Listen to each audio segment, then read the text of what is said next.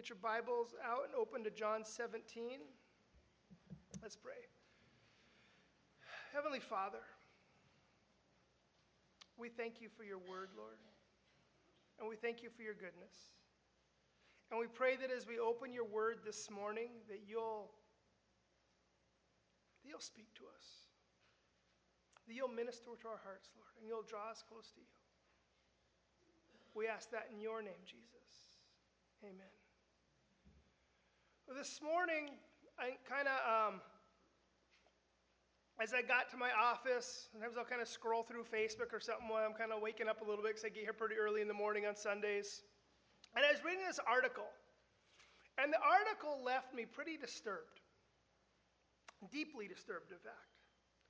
The article said that the actors who played C-3PO and R2-D2 didn't like each other in real life. That wounded my heart. And furthermore, Wayne and Garth didn't like each other in real life. They had issues. Can you believe that? It shatters a lot of my childhood. Right? They seemed to be such buddies on the screen, and behind the scene there was no unity.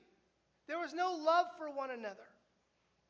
In John chapter 17, Jesus is making intercession on behalf of the disciples. He's going before the Father on behalf of the people that he loves and cares about.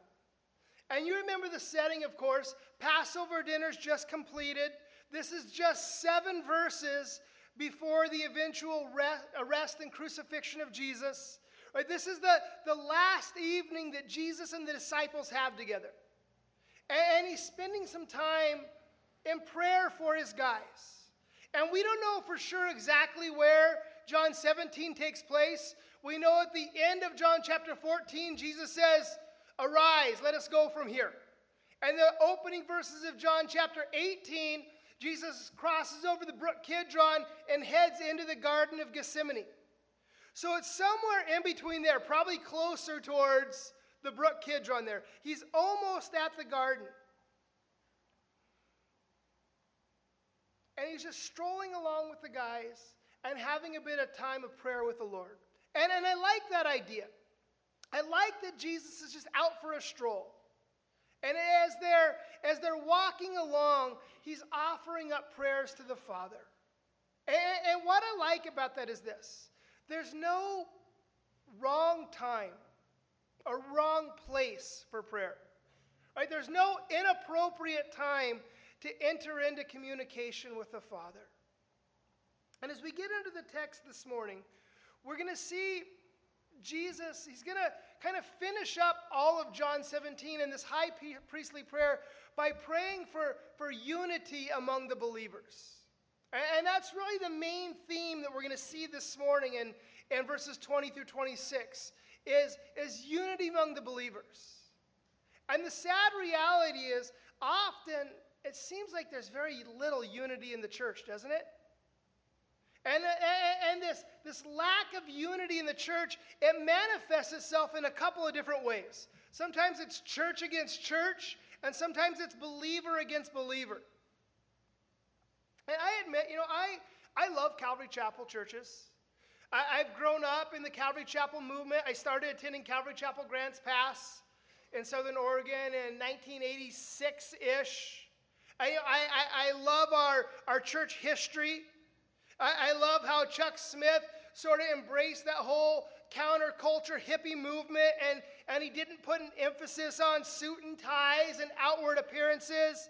I love how he emphasized the Spirit-led church. I love Calvary Chapel's teaching of the Word, their philosophy of ministry. I love Pastor Chuck's emphasis on how God doesn't call the equipped, but he equips the called. I think that we are a great group of churches. I think that we're a God-honoring, Spirit-led, Bible-teaching group of churches. But is that to say that we're the only true church? Finally, after 2,000 years, we figured it out. I mean, the Baptists got pretty close, but we finally nailed it, didn't we? No, of course not. Right? Are the Baptists going to hell? Are the Nazarenes not saved? Are Assemblies of God churches not really believers? Of course. Of course not. Of course, they are believers. Let me clarify what I'm saying there. Do I agree with all those churches on every single point of doctrine?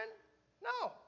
Do I think that every aspect of their philosophy of ministry is correct? Probably not. Nonetheless, those are our brothers and sisters in Christ.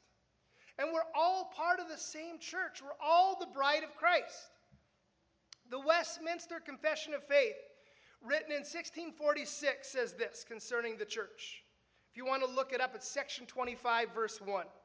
It says, the Catholic or universal church, which is invisible, consists of the whole number of the elect that have been, are, or shall be gathered unto one, under Christ the head thereof, and is the spouse, the body, and the fullness of him that fills all in all. And the word Catholic there, of course, means universal. It's not referring to the papacy and the Roman Catholic Church. He's talking about the universal church. It says the whole number of the elect, all believers, past, present, and future. Right? That's what the church is, he says. The church isn't Calvary Chapel Edmonds or Calvary Chapel or the church in America. It's collectively all believers, past, present, and future, gathered into one under Christ. It reminds me what Paul talks about in Galatians chapter 3. He says in verse 28, there is neither Jew nor Greek, there is slave nor free, there is no male and female. You are all one in Christ. That speaks to this unity that we have in Christ. And with that in mind, I think it's wrong to spend our time looking for faults in other Jesus-loving, Bible-believing churches. Looking to tear down other denominations or other churches because they don't look exactly like we do and they don't believe exactly the same things that we do. If all churches look just like us, if all churches look just like Calvary Chapels, there would be a net loss in the body of Christ. Not every church should look the same. Not every believer should look the same. Right? The Lord, he manifests himself differently in our lives. He manifests himself differently through our personalities. Just because we're Christians doesn't mean we should all wear matching shirts with little name tags and ride bicycles, like some. Right? When everyone looks and acts and dresses the same, you know what that is? That's a cult. I remember when I was a kid in the mid-'80s, we visited Antelope, Oregon. You remember what was going on then? His name was Rajneesh Puram. And we visited old Rajneesh's compound. And so we went in and visited, and we joined up. I stayed for 3 years and sold incense and tended his ostriches. No, we didn't do that. But we really did visit him. And we got there, and it was crazy. You get there, and everybody is wearing these maroon jumpsuits or maroon robes. And it's kind of walking around like zombies. And it was most definitely a cult. And the problem with cults is most people don't realize it's a cult until the last day, right? The problem with cults is people don't realize it's a cult until the Kool-Aid's getting poured out. And they're, ooh, but it's too late. But we'll see in this passage that Jesus, he isn't calling for that cult-like uniformity, right? There's a difference between unity and uniformity. He's not calling for one ultra-mega denomination where every single church looks and acts and worships the exact same way. The thing with unity is it's a relational thing. It's not an organizational structure, right? It's our fellowship with Christ that holds us together. It isn't denominational paperwork or some legal agreement. And I think a lot of us have experienced this. You know, I've traveled a fair bit, and I've met Christians from very different cultures, I've met believers living in huts out in the jungle or in the Russian taiga, and we share virtually nothing else in common except Jesus. And that's enough. When you meet other believers, there's this unity, there's this bond of fellowship when you don't have anything else in common. And I think that within the church, our diversity is a great strength. I admire some of our charismatic brothers and their zeal and their excitement. I respect some of our more reformed brothers and their commitment to sound doctrine. That doesn't mean I agree with all of them. It doesn't mean that I agree with every aspect of doctrine or philosophy of ministry, but they're still family, right? And we share that bond, that fellowship with Christ. And even worse, even more devastating to the church, I think, is when a local church body is divided against itself. When there's division in the church, when there's backbiting, when there's gossip and slander, when people do and say things to one another that are unkind and unloving and unchristlike, that's devastating to a church. John says in John 13:35, "By this all people will know that you are my disciples. You will have love for one another." Jesus says that's a defining characteristic of the church, of Christians, that we have love for one another. The defining characteristic isn't the way you dress, or how holy sounding your prayers are, or how much money you put in the basket when it goes around, or how many gold stars you have next to your church attendance. Jesus says the defining characteristic of your Christianity is your love for one another. And I hope you get that. You know, at church, we have a lot of people who come through who don't know the Lord yet. And oftentimes they don't behave like believers. And that's fine, I get that. I don't expect unbelievers to behave like believers because they're not believers. But when I see believers who have been coming to church for years, when I see believers who should be leaders among their peers, who should be mature in the Lord for all the years in the faith, and they're still engaged in so much foolishness and quarreling and backbiting and gossip, and she looked at me wrong, and he said this to my friend, and grow up. You're adults. Act like it. You're not 12. Paul says to put childish ways behind you. Jesus says in Mark 3 that a house divided against itself cannot stand.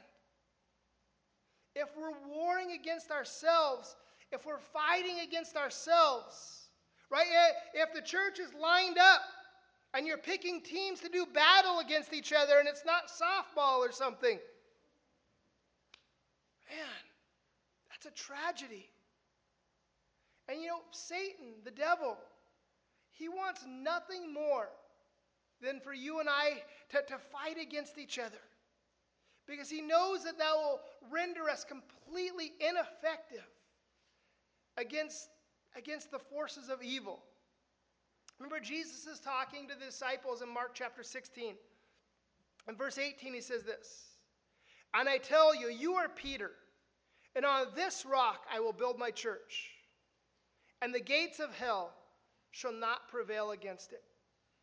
We read that verse, and sometimes we get this idea that Jesus is saying, right, the gates of hell are going to come and they're going to attack the church. And luckily, Jesus is strengthening the church and the church isn't going to collapse under that attack.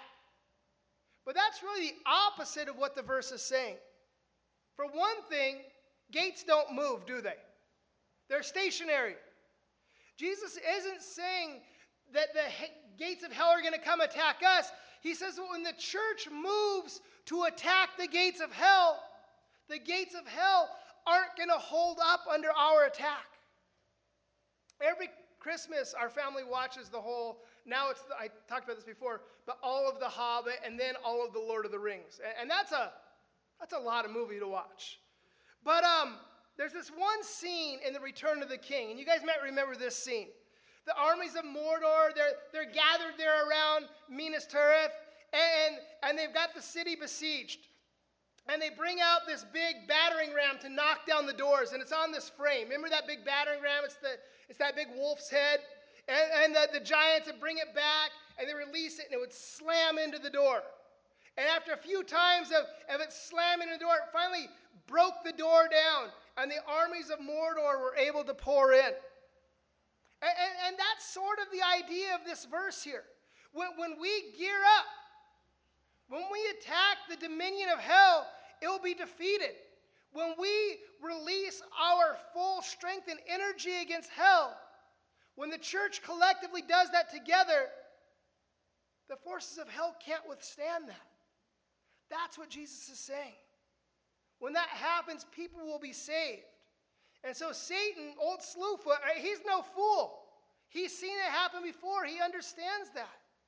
And so he will do all that he can to keep the church divided. He'll do all that he can to keep the church inverted, fighting against itself. Because if we're at war against each other in our church, or if we're at war against the Baptists or the Nazarenes or whatever, we're not taking the fight to the enemy. And so think about that. The next time you're tempted to gossip or start a fight with somebody, or you're harboring bitterness in your heart, you're acting as an agent of Satan. When you behave in that manner, you are being used as a tool of Satan. John Corson tells a joke. He tells a lot of jokes, but I'm going to share one of them. He says there was this boy, and he was in 5th grade, and he was practicing to be a magician. And so he's been practicing, he's working on his craft, and one day his teacher calls him up to talk about it. And she's talking about, all the work that goes in. She says, well, what's your best trick, Johnny? And he says, sawing a girl in half. And he says, wow, that is amazing. And then she kind of moves on. She says, how many siblings do you have? He says, I have 6 half-sisters. And so much of the church has been attacked, has been sawn in half by other believers, by members of the family. And so Jesus, in these next 6 verses, addresses this issue of unity among believers. That was a long intro just to get to the first verse we're looking at. We'll move along now. Verse 20. I do not ask for these only, but also for those who will believe in me through their word. Look what Jesus says here. He says, I'm not only praying for the 11 guys who are walking beside me right now. I'm not just praying for those who have already put their faith in me. He says, I'm praying for all believers throughout all of history. Every single man, woman, or child who will ever put their faith in me. You know who that includes? It includes you. It includes me. You know what else it includes? That person sitting on the other side of the aisle that you're angry at, that you can't even look at, you're so angry with. Right? All of us together, Jesus is talking about here. Remember what he says in, the author of Hebrews says in Hebrews 7:25? He says, consequently, he is able to save to the uttermost those who draw near to God through him. And look what he says at the end. Since he always lives to make intercession for them. It says that Jesus ever lives, that he always lives to make intercession for us, for those who draw near to the Lord. And that's good news, isn't it? That Jesus is constantly praying for us. And think about that for a moment. Some 2,000 years ago, back in that upper room, Jesus was praying for you and that person that you have an issue with, that you could work out your issues and that you could live in brotherly love. David says this in Psalm 133, how good and how pleasant it is for the brethren to dwell together in unity. I think parents understand this verse better than most. I have 5 kids now. And at any given moment, at least 2 of them are fighting about something, right? Elias is mad that Isaiah's playing with his Xbox. Eve is upset that Isaiah's fooling with her little toy iPad. Isaiah's mad that Silas ate the rest of his cereal. It's always something. And I know that I'm not the only parent to ever experience this. But every so often, all the kids miraculously are getting along. Right? They're all loving each other. They're all playing nicely. They're sharing instead of screaming or fighting. Nobody's bleeding. And it's wonderful. It's good and it's pleasant when the brothers and sisters in my house dwell together in unity. And the same is true in the church. Man, it seems like there's always some kind of internal strife going along. Somebody's not getting along with somebody. There's some fire to be put out in the church. But every so often, things just click. And the church is rolling along, and everyone's loving one another. Nobody's in a fist fight in the parking lot. Nobody's in jail. And everyone is worshiping together in unity as a family. And as a pastor, that blesses me. But more importantly, that's a blessing to the Lord. Right? He looks down and he smiles when he sees all of his kids loving him and loving one another. And note the last phrase of that verse. But also for those who believe in me through their word. So Jesus is not only praying for the disciples, but he's praying for all those who will believe through their word. When you read through the verse, especially some of your other translations, grammatically it's a little funny. It's not very clear. But what Jesus is saying is this: I am praying for all these disciples and all who will come to faith through the message that they will proclaim. Jesus understands that it was the job of the disciples to carry on the message that Jesus communicated to them. It was the disciples' job to make sure that future generations heard the gospel message. And think about that. That's Peter. That's James. That's Simon the Zealot. That's John. That's Matthew the tax collector. Right? This isn't the cream of the crop. Right? This isn't the pick of the litter. There weren't corporate headhunters out trying to recruit these guys. But they were successful, weren't they? Through the power of the Holy Spirit, they were able to accomplish their mission.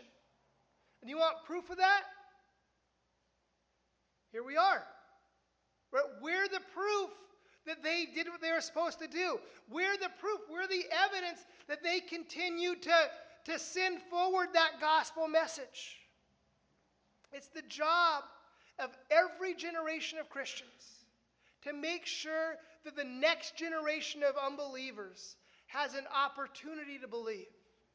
Right? It's not our job to save anybody, and we can't save anybody, but it is our job to introduce people to the Savior.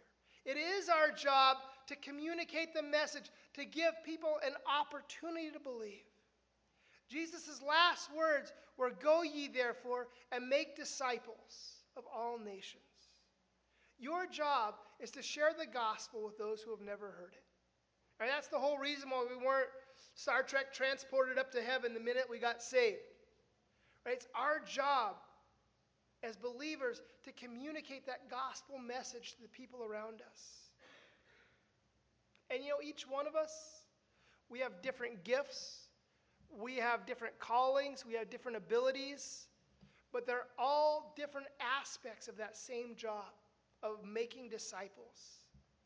And if you're not doing your job, the whole process gets bogged down and it becomes ineffective.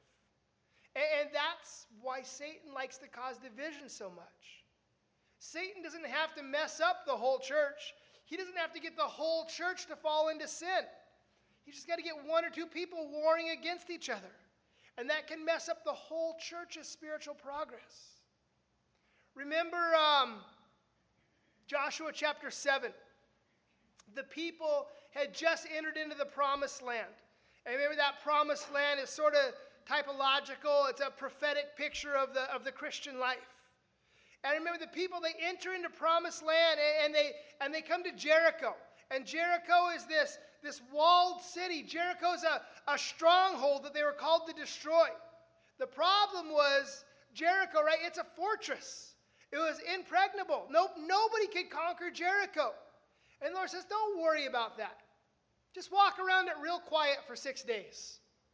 On the seventh day, I want you to walk around it 7 times and then blow your little trumpet. And the people obeyed, remember? And the walls fell down, and the Lord gave them this amazing victory. And the Lord says, listen, guys, in this particular battle, the spoils of war belong to me. No one's to take anything from the city. No silver, no gold, no clothes, no animals, nothing. So, right, there's this great victory. In the next chapter, the people are sent out to conquer Ai. And just so you understand, if Jericho were Seattle, right, a large, powerful, wealthy city, Ai would have been Briar, right? Nothing. No power, no wealth, no might. And so the people, they march out against Ai, and they get whooped, don't they? Right? They end up running away. They throw down their armor, they throw down their swords, and they run home. And they get back after this astonishing defeat, and Joshua is distraught. Remember, and he falls on his face before the Lord. He says, Lord, what happened? We trusted you. And the Lord replies in Joshua 7, verse 11, Israel has sinned. They have transgressed my covenant that I commanded them, and they had taken some of the devoted things. They have stolen and lied and put them among their own belongings. Therefore, the people of Israel cannot stand before their enemies. The Lord says, all right, here's what happened. Somebody in your camp didn't follow my instructions. And you remember the story, they cast lots, and they narrow it down to the tribe of Judah. And then they cast some more lots, and they narrow it down to the clan of the Zarephites. And they narrow it down to this man named Achan. And then Achan finally confesses. He said, yeah, there was some silver there, and there was some gold, and there was this really pretty jacket. And so I took him home, and I hid him under my tent. What lesson do we learn in this whole story of Achan and Ai? We see that one man or one family's sin affected the spiritual progress of the whole group. A little infection, it messes up the whole body, doesn't it? And we've used this analogy before, but you get one little teeny ingrown toenail, and you can barely walk, right? You're dragging yourself out to the car, it's horrible. And it's nothing, it's such a small thing, but it messes up the whole body. And likewise, when just a little part of the church is out of whack and it isn't functioning like it should be, it stops the whole church from functioning properly. So Jesus says in verse 21, that they may all be one, just as you, Father, are in me and I in you, that they may also be in us, so that the world may believe that you have sent me. Jesus prays that they will be one, that the disciples will be one as we are. And Jesus, of course, he's talking to the Father. The Father and the Son dwell in perfect unity, in perfect fellowship, in perfect love. And Jesus says, Father, let the church experience that same level of unity and intimacy as we do. Let them share that with us, and let them share that with one another, so that the world may believe that you have sent me. Please don't miss the significance of what Jesus just said there. He says, so that the world will believe that you sent me. Apparently, in part anyway, the world believing the message of Jesus Christ is dependent on the level of unity that we possess as the body of Christ. And think about that for a minute. When a stranger comes into our church for the first time, and they see that we all love one another, and that we care for one another, and that we're different from the world, they say, I want that. I want that love. I want that unity. I want that sense of family and community. But if they come into church and they don't know the Lord, and they find strife and bitterness and war and gossip, I don't need to come to church for that. I have that at work. I have that at home. Why do I need church? In large part, we as the church, we as believers are responsible for the way people perceive Jesus. We're responsible for the way people see and understand Jesus. Right? Their belief, to a degree, is hinged on our behavior. Think about that. The way people view God, what people believe about God, is based on how you and I live our lives. People coming to church, people becoming the church, is sometimes linked to our attitudes and our behavior. Verse 22, the glory that you have given me, I have given to them, that they may be one, even as we are one. What is the glory that Jesus gave us?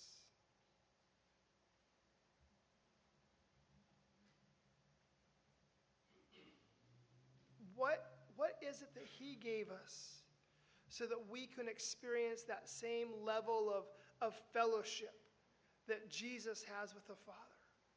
But there's a few different ideas. Some people will say that this is a reference to the Holy Spirit.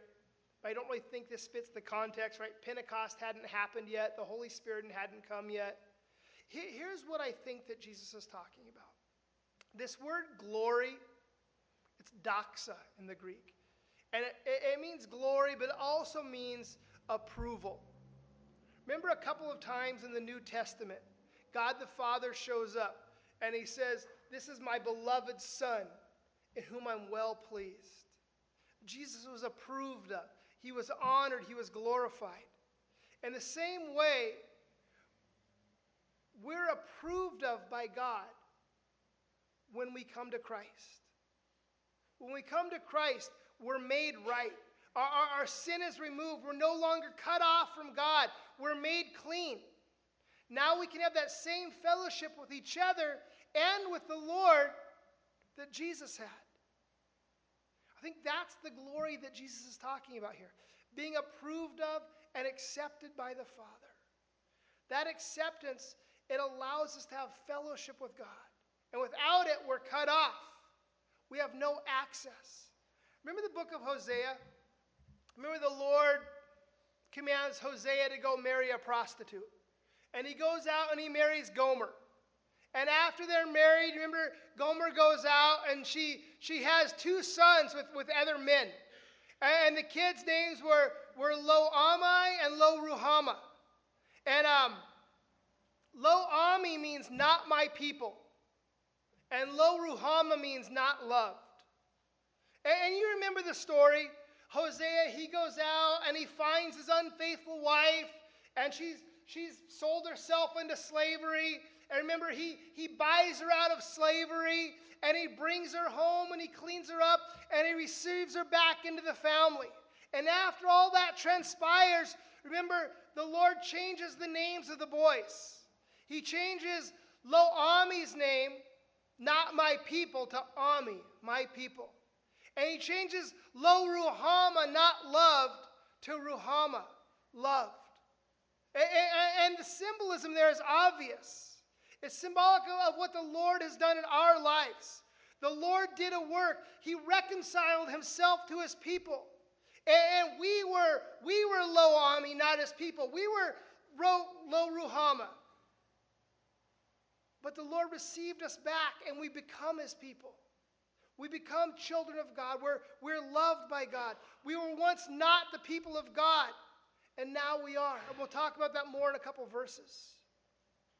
I and them, verse 23, and you and me, that they may become perfectly one, so that the world may know that you sent me and loved them, even as you have loved me. Jesus says, Father, you are in me, and I in them. Let them experience that perfect unity, and the world will know that you sent me. Again, Jesus is kind of reiterating what he said a couple verses ago, that our unity will reflect the reality of the message that we bring. Our life and our unity will be evidence that the message we bring is different from all the other messages that people are inundated with, that every other truth that people have been hearing. Love is the evidence of a changed life. Love is the evidence of transformation taking place inside of you. And look at the next part of this verse. Jesus says, you love them even as you loved me. I want you to understand that. Jesus says, the Father loves each one of us just as dearly as he loves Jesus Christ. That's crazy, isn't it? The depth of the love that the Lord has for us is just as deep as the love he has for Jesus Christ. That's hard to grasp. And think about this, right? John says that God is love. Every action, every thought, every motive is based in love. Right? The Father, he can't love you any more or any less than he does. His love for you is perfect and complete. And his love for you isn't dependent on your love of him or your faithfulness or your good deeds or any of those things. His love for us is independent of our actions and our behavior. God's love for me isn't based on who I am. His perfect love is based on who he is. It's based in his perfect character. God in his love has adopted us into his family. He's made us a part of the family of God. Remember that word church in Greek, ekklesia. It's a compound word. It's kaleo and ek. And it means those who have been called out. Right? Those who have been called out of the world. And those who have been called into the family of God. Those who have been received into the family. Those who, as Paul says, have received the spirit of adoption. And we can cry out, Abba, Father. Remember that word Abba is Aramaic. And it means Papa. It means Daddy. And that's the relationship that the Lord desires for us. When I travel, sometimes I'll go teach at a Bible college somewhere or something, and I'm gone for a week or two. And when I get home, my kids are so excited to see me. As soon as I sit down, one of them's plopped in my lap, and the other ones are right next to me, snuggled beside me, and they just want to be near me. And I love that so much as a father. It almost makes me want to go away just so I can come back and get a little bit of that. I always look forward to coming home. And that's the nature of the relationship that we're talking about here. We can cry out, Abba, Daddy, because we've been received into the family. We've been adopted into the family of God. We were once enemies of God. We were once at war with God. But through his love, we were drawn in. Through his love, we were won over. Through the love of the Father, our hearts were melted. Paul says in Romans chapter 2, it's his kindness that leads us to repentance. Verse 24. I desire that they also, whom you have given me, may be with me where I am, to see my glory that you have given me, because you loved me before the foundation of the world. People read this verse often and think, Jesus is saying, I want my disciples to be with me where I am. And they commonly misunderstand what Jesus is saying. They think Jesus is saying, I want my people to be with me in heaven, to see all the glory. And it kind of makes sense, except where is Jesus when he prays this? Is he in heaven? Right? He didn't say, where I will be in a few days. He says, where I am. Where was Jesus when he was experiencing this glory? Right? He was in fellowship with the Father, in unity with the Father, and that's what he's talking about. That was the glory that Jesus is talking about here. The glory of being in perfect unity and perfect fellowship with the Lord of all creation. Right? Even before the world began, even before creation, this whole plan of salvation, redemption was set in place. And it talks about Jesus, the Lamb who was slain before the foundations of the world. Jesus going to the cross. This was always the plan. And we're going to see that more in the coming weeks. And he goes on in verse 25. O righteous Father, even though the world does not know you, I know you. And these know that you have sent me. Note this. The world, society at large, the culture around us doesn't know the Lord. Right? And they might know something about the Lord. They might talk about the Lord. They might have some spiritual vocabulary. They might know how to toss out some religious-sounding expressions. But Jesus very clearly here says, the world doesn't know the Lord. They're lost. They're wandering. They're stumbling in the dark because they haven't met the Father yet. Jesus says, the world doesn't know you, Father, but I know you. And my disciples know that I was sent by you. I have made known to them your name, verse 26. And I will continue to make it known, that the love with which you have loved me may be in them, and I in them. Jesus says, I have shown you to them. Remember in John chapter 14, verse 8, Philip is talking to Jesus. And he says, Jesus, show us the Father, and that will be enough. Show us God, and we'll be satisfied. And that's a pretty tall order, isn't it? Show us God. And what does Jesus say? How does the Lord reply? He says, Philip, you've been with me all this time, and you still don't get it. He says, if you've seen the Father, or he says, if you've seen me, you've seen the Father. If you've seen me, you've seen the Father. Jesus says, I have revealed you to the disciples. And he says, I've revealed who I am to the disciples. The Father and I are one. Remember in the Gospels, Jesus calmed the sea. Jesus raised the dead. He worked all these miracles. And he revealed that he was more than just a man, more than just an itinerant rabbi, some teacher. He revealed that he was God in the flesh. He revealed that he was the physical manifestation of God. As Matthew says, he was Emmanuel, God with us, God in the flesh. And so Jesus here, he says, I have revealed you. I have shown the people who you are, and I will continue to do it as long as I'm here. When they believe in me, he says, I am in them. Remember what he wrote in Revelation chapter 3, verse 20. Remember, he's talking to the church in Laodicea, and he says, behold, I stand at the door and knock.